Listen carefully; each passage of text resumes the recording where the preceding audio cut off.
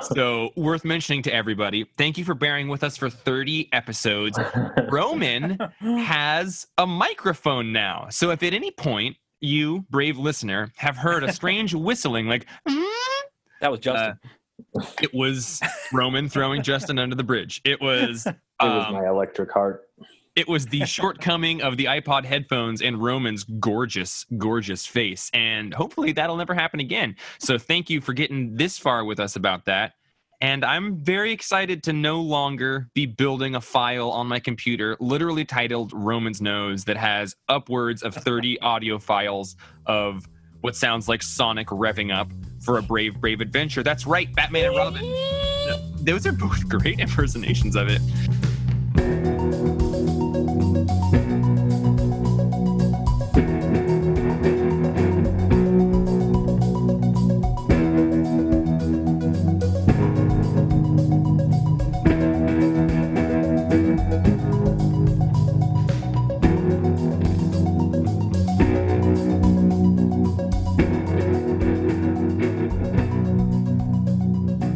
All right, gentlemen,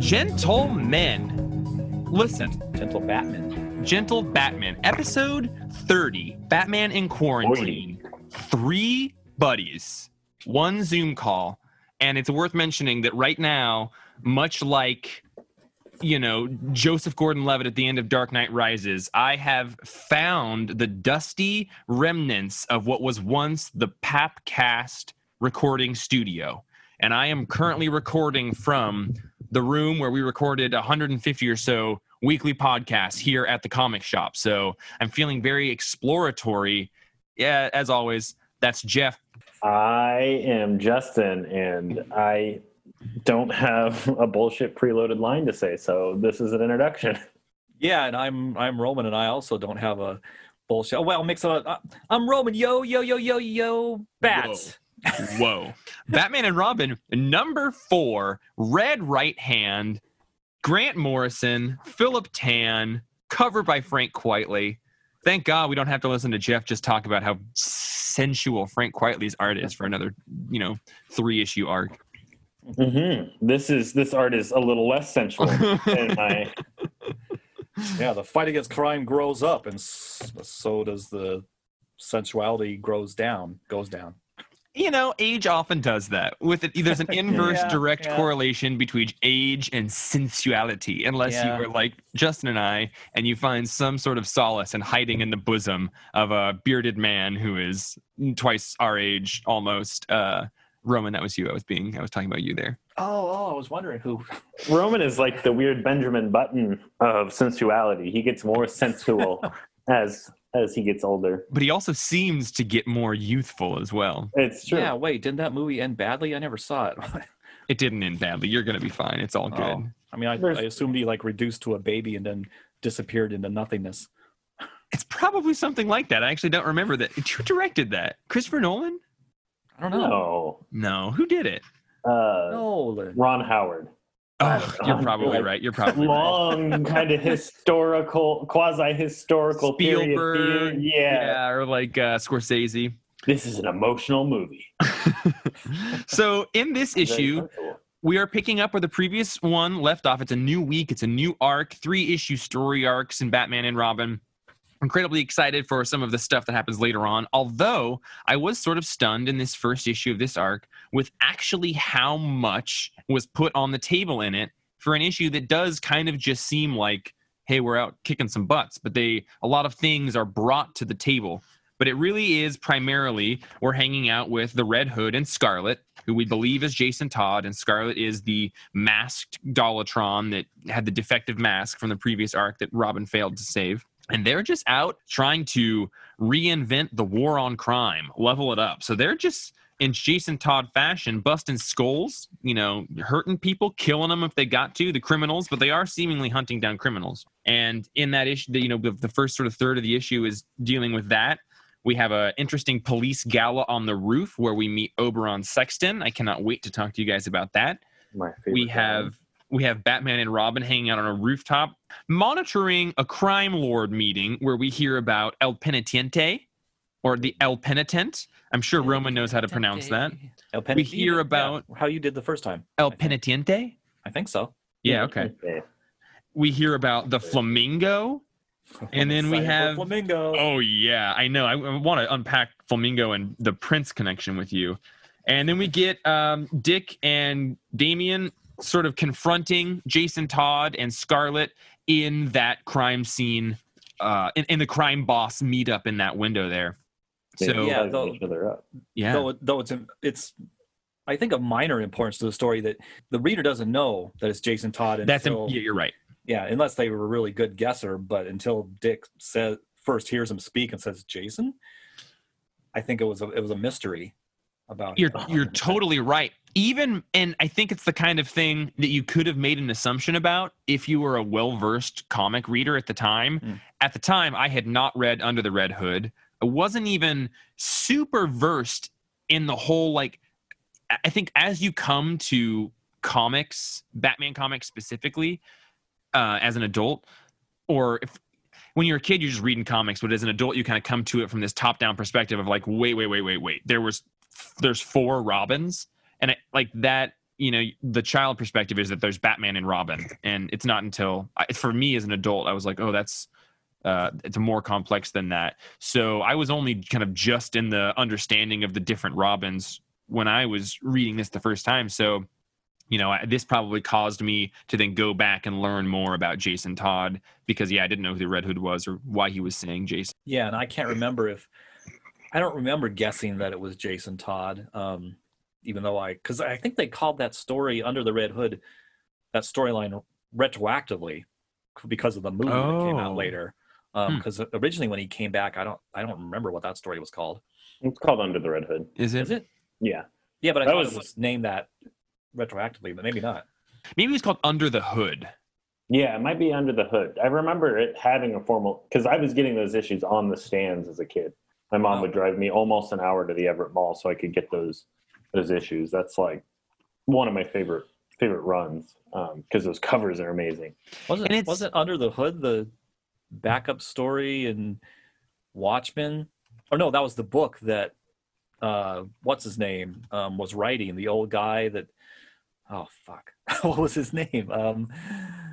I just Googled it. It is Under the Hood, but the movie was titled Under the Red Hood. Yeah. And I was actually kind of curious. It looks like that's happened. That story by Judd Winnick that depicts the return of Jason Todd, November 2005 to March 2006 was when that was being published. And I was curious, because in my mind, it didn't feel like there had been a lot of touching on the return of Jason Todd between that and this story. Yeah, he shows up after that arc as the Red Hood a little bit in Infinite Crisis and those tie-ins. He's in Nightwing. Like he makes an attack in Nightwing's story and dresses up as Nightwing, and he's running around with that same cool knife he had for a while. And then he's in Battle of the Cowl as crazy gun Batman, which is pretty similar. His whole ethos there, which you can kind of see towards the end of Red Hood. Under the Red Hood, he's pretty motivated just by revenge and placing the locus of blame on Batman, not Joker. But then he, in a confrontation with Batman, it's like crime can't be beaten. It has to be eliminated. You can't treat it. It has to be cured by elimination. Is that in the end of the Winnick run? Yeah, that's kind of a position that he has throughout. Because, he's just killing mob bosses there. And then you see, I think, kind of a progression into kind of in a twisted way, him seeing himself as a evolution of Batman. He's the gun Batman in Battle of the Cowl. And then he's taking on more of a superhero type role, where in Under the Red Hood, he's just kind of a terrorist. He's just he's like a rival gang member. I think. Oh, so all that led into this story. I think Grant Morrison added okay. So if you're reading DC Comics, I guess it wasn't that much of a mystery who this Red Hood was. No, I was kind of pissed at this characterization initially by Grant Morrison because I thought it undid some of the cooler. They make him a little more unhinged here, and Jason seemed so fucked up and psychotic, but so in control in those things. Like he had this clear plan. You know, he was on the level of Batman or close to. Like Batman was pretty intimidated by him. In this, he's a little more juvenile, in my opinion. I really loved that Winnick run as well, and I have always felt that everything that's been done with Jason since then is kind of a bummer. And I would say that this is closer to that Winnick stuff than a lot of the stuff that I don't like, which is the kind of the current Jason Todd, who's pretty much an anti-hero. Like he's out there being a hero. He's in hero DC books, but he's kind of a bad boy. I really like, I'm on record as saying this, I'm sure Justin has heard me say this 1,000 times, but I really love Jason Todd as the greatest living failure of Batman. And I think that gives him the actual emotional strength to be one of Batman's greatest villains or adversaries of all time, because he can be against other bad guys, but he'll never have the sense of like failure and responsibility and failed responsibility that he has for Jason and what ultimately happened to him. So I think to kind of put him back on the side, and that's stuff that's happened after this run, but sort of we're talking about the legacy of Jason Todd right now. And I really like him more as a villain, and he's more of a villain in this run, but he's particularly more of a villain in that Judd Winnick Under the Hood run. Right. I mean, this comes back to kind of what I was saying about Damian, and like when you take a character out of the context, like because they're characters and properties, and people want to see that Red Hood forever. You know, like now, how does Batman justify a Red Hood who, like, in that Winnick run, he's throwing bags of decapitated heads at people? Like that's the scene I remember as well. Yeah, like he throws a bag of heads and it blows up. That's like he nuked Bloodhaven. Yeah. Like he nuked Bloodhaven? Yeah, he kicks a Tomo out of a helicopter above Bloodhaven and it destroys. Like he's killed thousands of people. He's a murderous, like on the level of the Joker bad guy. And now Batman's like, it's okay. And he has guns. I don't know how they justify like Batman. That's like Captain America and the Punisher getting along. In the world of comics, it just wouldn't happen. Like they would have to this guy's killing people. You know, Batman would have to address that. I got to put this guy in jail. I do like that Morrison's like, no, this guy's crazy. Like Jason Todd, he's nuts. He kills people, and he's got this whole like savior complex thing. So I do like that conception of Jason. Though they kind of throw some shade on Bruce in this. Yeah, it's too bad because that conception you're describing sounds better. I mean, I'm sure in the modern anti-hero Jason Todd, probably Rebirth or something, eliminated him being a mass murderer, but which is too bad. That's more interesting having him be the other way. I agree. Just before we get too into the meat here, it's worth mentioning Philip Tan did the art in this, and I think the most obvious shortcoming of that is that, not that he's a bad artist, he does fine. It's a very like kind of grim and gritty art style in here. Kind of reminds me of like David Finch, or like a lot of shadows, clenched jaws. But it feels to me like Batman in the cape and cowl is drawn as Bruce this whole time. Like he's just built physically like Bruce, his jaw is like Bruce, and coming off of quietly drawing like clearly a gymnast, athlete, trapeze artist as Batman, this was a little bit like, okay, he's put on like 25 pounds of muscle and he's kind of a brick shit house. He smiles some more, but like it definitely, if I were to look at a lot of these panels, I would just assume it was Bruce. Yeah. It's very like expressionless, even his smile is just kind of an awkward, like crooked block of a head. Like kind of reminds me of Brian Hitch art, like the kind of flat. Music. He's like a mix of Hitch and Finch. Yeah. Like there's a scene where him and Damian, I think, smile at each other, but I mean, Damian's giving a kind of a sly grin. I can't tell what Dick is doing. I assume he's smiling, maybe. Yeah.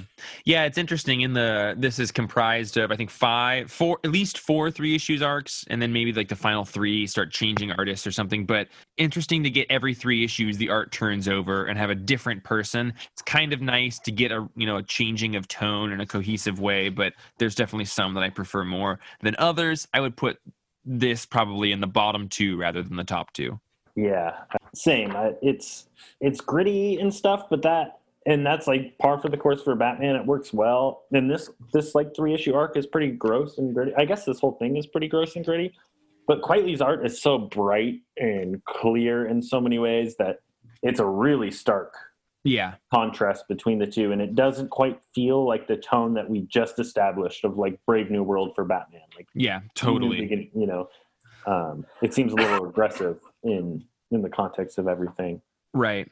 So the first big several page sequence is Red Hood and Scarlet showing up, ultimately killing this guy that they've been chasing through town that Robin and Batman are trying to apprehend, and he escapes, and Red Hood and Scarlet kill him while Scarlet simultaneously does whatever the 2008 or 9 equivalent of Twitter is. I guess Twitter was around back then, but is posting like @Scarlet.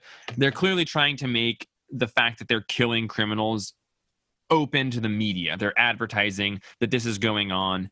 And the way that they address that is that they are saying that they're reinventing the war on crime. And I do think that that's a really interesting thing that this 3-issue arc really focuses on, which is just the idea of like reinvention. And I'm sure our friend Cody Walker, the 4th member of the cast, would support this somewhere. I didn't get a chance to check in with him today. But this idea of reinventing the war on crime. We have Jason Todd is the one who is showing up as the villain here against Dick Grayson. And there's this inherent, like, how do we fill the role of Batman? All of this is sort of built around these ideas of how do we push the idea of Batman forward, which it just seems to be like a thing that's a through line throughout sort of all of this particular 3-issue arc. And even like down at the end when we find the criminals are like, yeah, they're dealing with the next generation of narcotics. Like everything is the next, or everything is an evolution of. And it seems like that's kind of really the ideas that he's trying to play with right now, which is we've got the next Batman. So how do we make everything else kind of next? Right.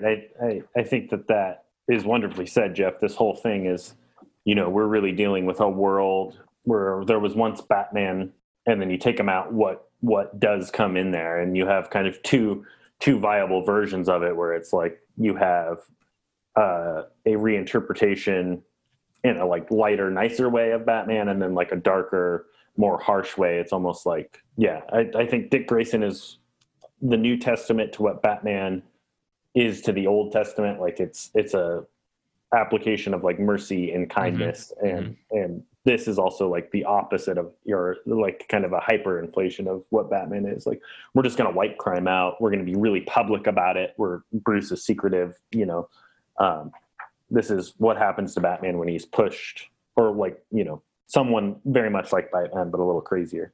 So the following sequence is just 2 pages that take place on the rooftop of like a police debutante gala in Gotham. But there we do have Dick and Damian in their normal person garb, kind of doing Wayne Enterprise things. I just want to point out that in 2 panels, we do get a very definitive giant ice sculpture of a police badge. I'm curious, what do you guys think is the turnaround on ice sculpture that's standing outside? How long does an ice sculpture last? Long time. You think so? Yeah. 16 hours. 16. Okay, so definitely enough time for a police gala. Oh yeah. Especially if I'm ice sculpture, I'm sure something like that, a big shield. It's thick. I mean, you can see a little bit of the not steam. What is it when ice is slowly gassing off? Vapor. Vaporing, transpiring. Yeah. There's vapor coming off it, but I think gassing off is the best term, though. And we don't know what month this is. If it's it must be summer or spring. Having read Dark Knight Returns not too long ago, I'm under the assumption that Gotham is always super fucking hot. It's always a heat wave. Hot and oppressive, or it's pouring down rain. Yeah. Or it's cool in winter in those mystical annuals and stuff. Christmas annuals. On this rooftop gala, though, we meet an ex-policeman from the UK named Oberon Sexton, the Gravedigger. One of my favorite characters in this run. Justin and I have talked lots about him. It is a mystery as to who this character is. Roman, do you know who this character is as you're rereading this? And I don't want you to say if you do, but... I know who it is. I don't remember... Where does it say he's an ex-cop? He's an author. Yeah, he's an independent crime author. Yeah, Dick is introduced as being an ex-cop. Yeah, because Dick was once a cop. Okay, sorry. I thought he said Mr. Grayson's an ex-policeman himself, as to imply, like, in addition to yourself. No, he does. Gordon does say Oberon's A detective. No, just that criminals killed his wife and scarred his face, and that's why he wears this cool all over face mask. I do love that. Yeah, he's got a great look. He is an amazingly designed character. Well, he's like the English gravedigger author who, digs up secrets about crime, but he's also Oberon, the fairy king. Right. Okay, so he's an author. Yeah.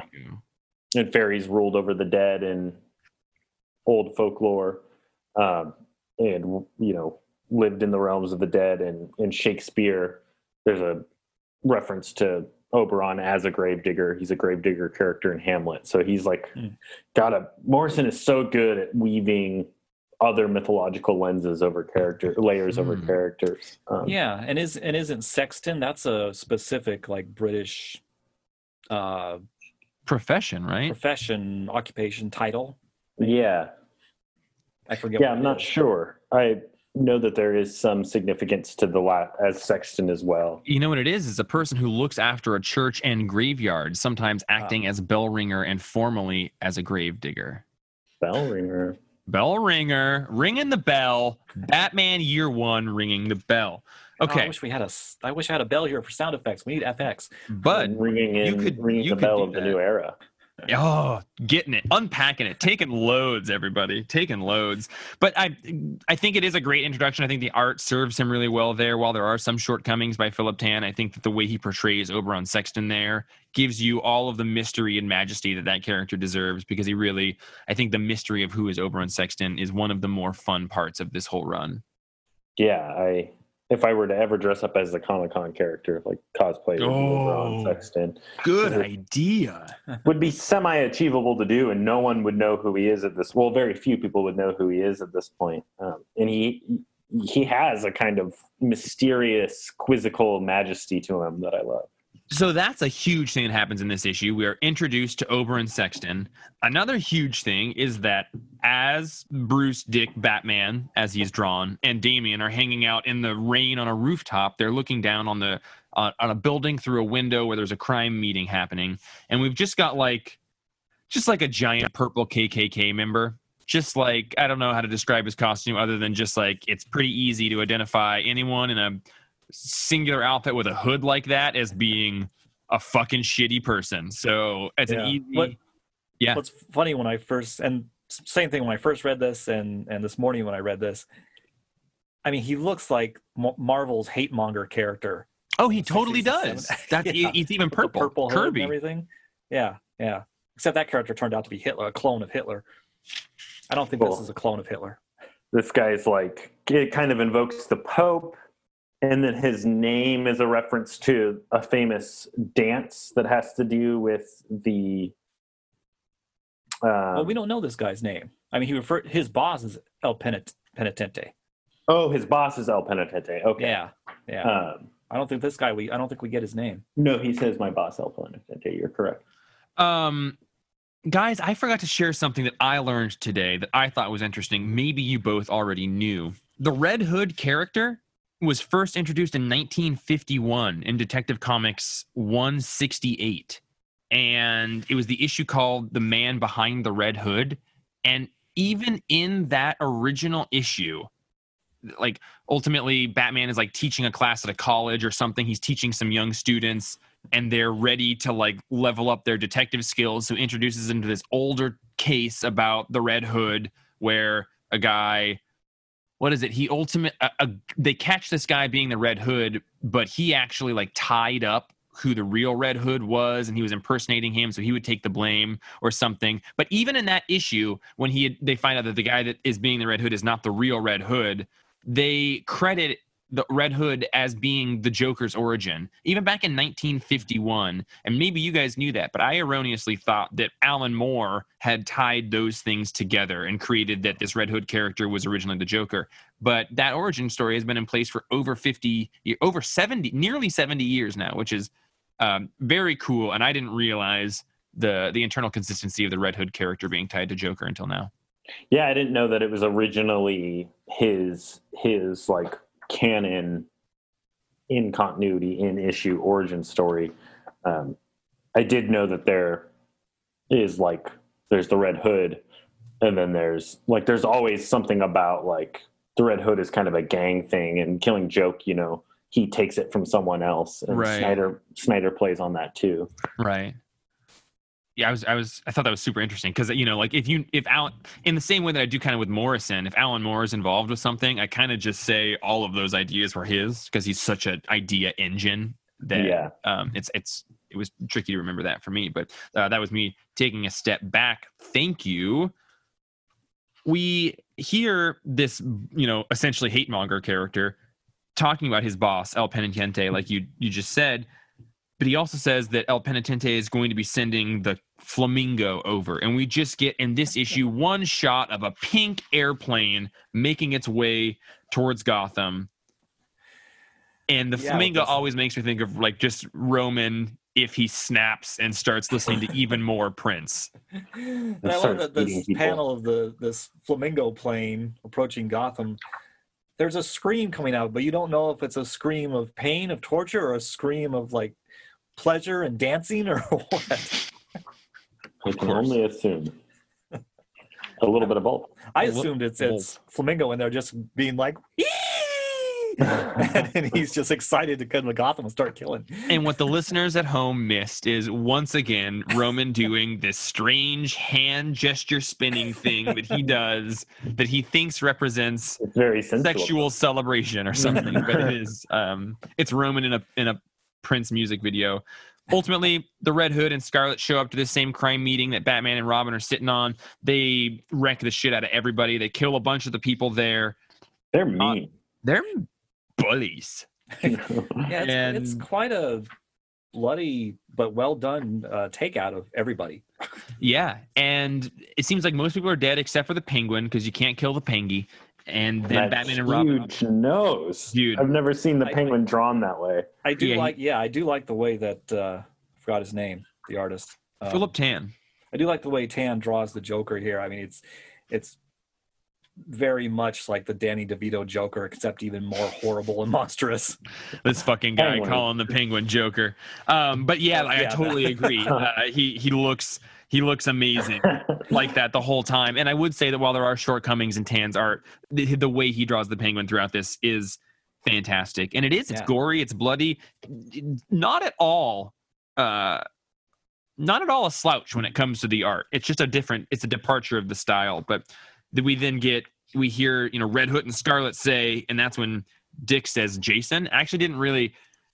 I didn't associate that with him hearing his voice when I was reading it this morning. Roman, that's an awesome catch. I'm sure Justin caught that as well. But he says something, and that's when Dick says Jason, because I was just assuming that everyone knows who the Red Hood is or whatever, so he just knew it was Jason from there. But I think that it's an even more personal connection that he recognizes the voice.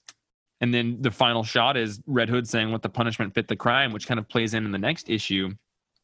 And then we get these things that I love about this Batman and Robin issue, which is the 3 small preview panels at the bottom of each issue.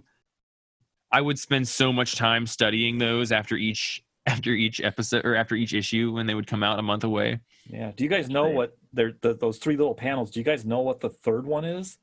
No, I would love to be playing this game each week. The first one is Red Hood fighting Batman. Yeah. The second one is either Penguin's teeth or Flamingo's teeth. Yeah. And the third thing is a close-up of a grill, maybe, or a speaker. I don't know what that is. It looks like the grill of a truck. I thought it might be something on... Is it the ambulance that you see towards the end of the issue? Possibly. It's a big red machine. That would make sense to me. I'm sorry. I just had Roman offered us an idea that I can't. It's not super relevant, but I can't get out of my head that the original 1991 Batman movie would be very, very different if Danny DeVito is in fact as the Joker. I want that. Oh God. Yeah. Anyway, moving on. Just like that scene where he has the big long gun that he shoots the bat plane out of. How would he? How would Danny DeVito? No, he couldn't do it. You'd have to rewrite the movie. Yeah, there'd be all these outtakes where he's struggling with it and dropping it. That's like a normal person trying to unsheath Sephiroth's sword. Your arm is just not long enough to get that out of the sheath. No, yeah, it'd be just it would fill up his whole pants, but tan his whole pants. Oh, bringing it all together, guys. What else do we have for this issue? We've reached the end of it. Is there any other gems, gold mines, metaphors, strange thought journeys we went on? I looked up El Penitente. Me too. Oh, do you want to? I was just gonna read the Wikipedia of this little section of it, but if you. No, go ahead. I'd rather hear it in Justin's mellifluous voice. Mellifluous, whatever, that word. Mellifluous. Mellifluous, yeah. I just like the concept of that because there are so many biblical parallels, and that dance is about penance. And I don't know it. Someone give me the juice. Someone give me what was the Wikipedia? Roman, hit it. Originally, it's a modern dance work. El Penitente is a modern dance work by Martha Graham from 1940. And the ballet's theme is taken from the penitente, I hope I'm saying that right, religious traditions of the American Southwest, in which believers expiate their sins through extreme penance, including mortification of the flesh. Its structure is derived from the mystery plays of the Middle Ages, in which small groups of traveling performers reenact scenes from the Bible. Wow. And there's all the biblical parallels in this Batman run in general. Like I said, I think that this is the New Testament for Batman, where the last one was the Old Testament. And there's the notion of the dance of death in the last one, and this one is the dance of penance. And so we're sins of the Father. We're doing penance for the things that he left open. When Batman leaves the world, Dick Grayson is now paying for stepping into that role. There's a price to being Batman. You guys, I Wikipedia'd the wrong thing. I Wikipedia'd Riddle of the Corn Dolly and got nothing. Oh. Which is what Oberon Sexton says at that dinner party. He says, we won't have time to finish the Riddle of the Corn Dolly. And I was like, there's got to be an answer there. And I looked it up, and all I found was blog entries about this issue. So. Oh, well, I know that I think that is a real thing, though. I think there is something about maybe not riddle of, but just corn dollies in like pagan British. I was finding corn dollies and paganism tied together, but I was hoping there was going to be a riddle that like opened up my eyes as to who was the person behind that mask. And well, maybe later on in this ongoing series we'll find out from Oberon about the riddle. I am so glad that you both Googled El Penitente. I also do want to mention one thing I forgot earlier is that as they bring up Flamingo, they refer to him as the Eater of Faces, which once again comes back to this. He's created a new villain, and there's so much themed around masks and identity in this Dick Grayson thing. Like faces as a mask, Scarlet has that mask. Dick Grayson is wearing Batman as a mask. Even Red Hood's wearing this red hood that he complains about in the following issue. There's so much that comes down to faces and identity and personality that I thought, it also is just easy to say that dude eats faces, and that's disgusting. So maybe it is just that, but I think there is a lot to mine with just sort of there's a construct or a metaphor, a conversation being had about faces and identity throughout all of this that I think is really interesting.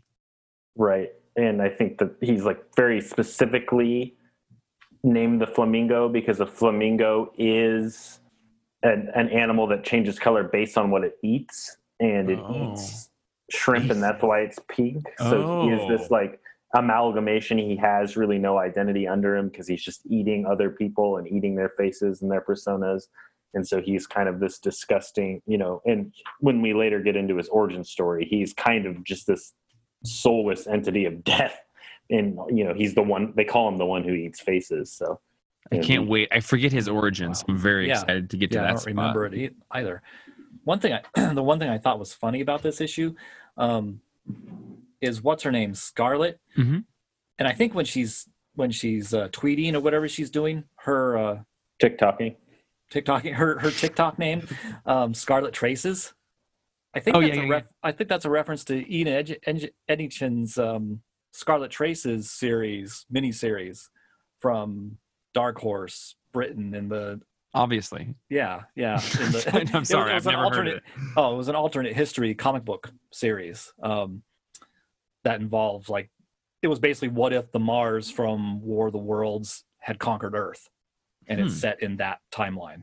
But interesting. But what I thought was funny about Scarlet is she's what's her name that the mask she wasn't turned into a Dolltron by Pig's mask, but she was affected enough that she killed her own father. Mm-hmm. So she's this traumatized girl. We don't know anything else about her.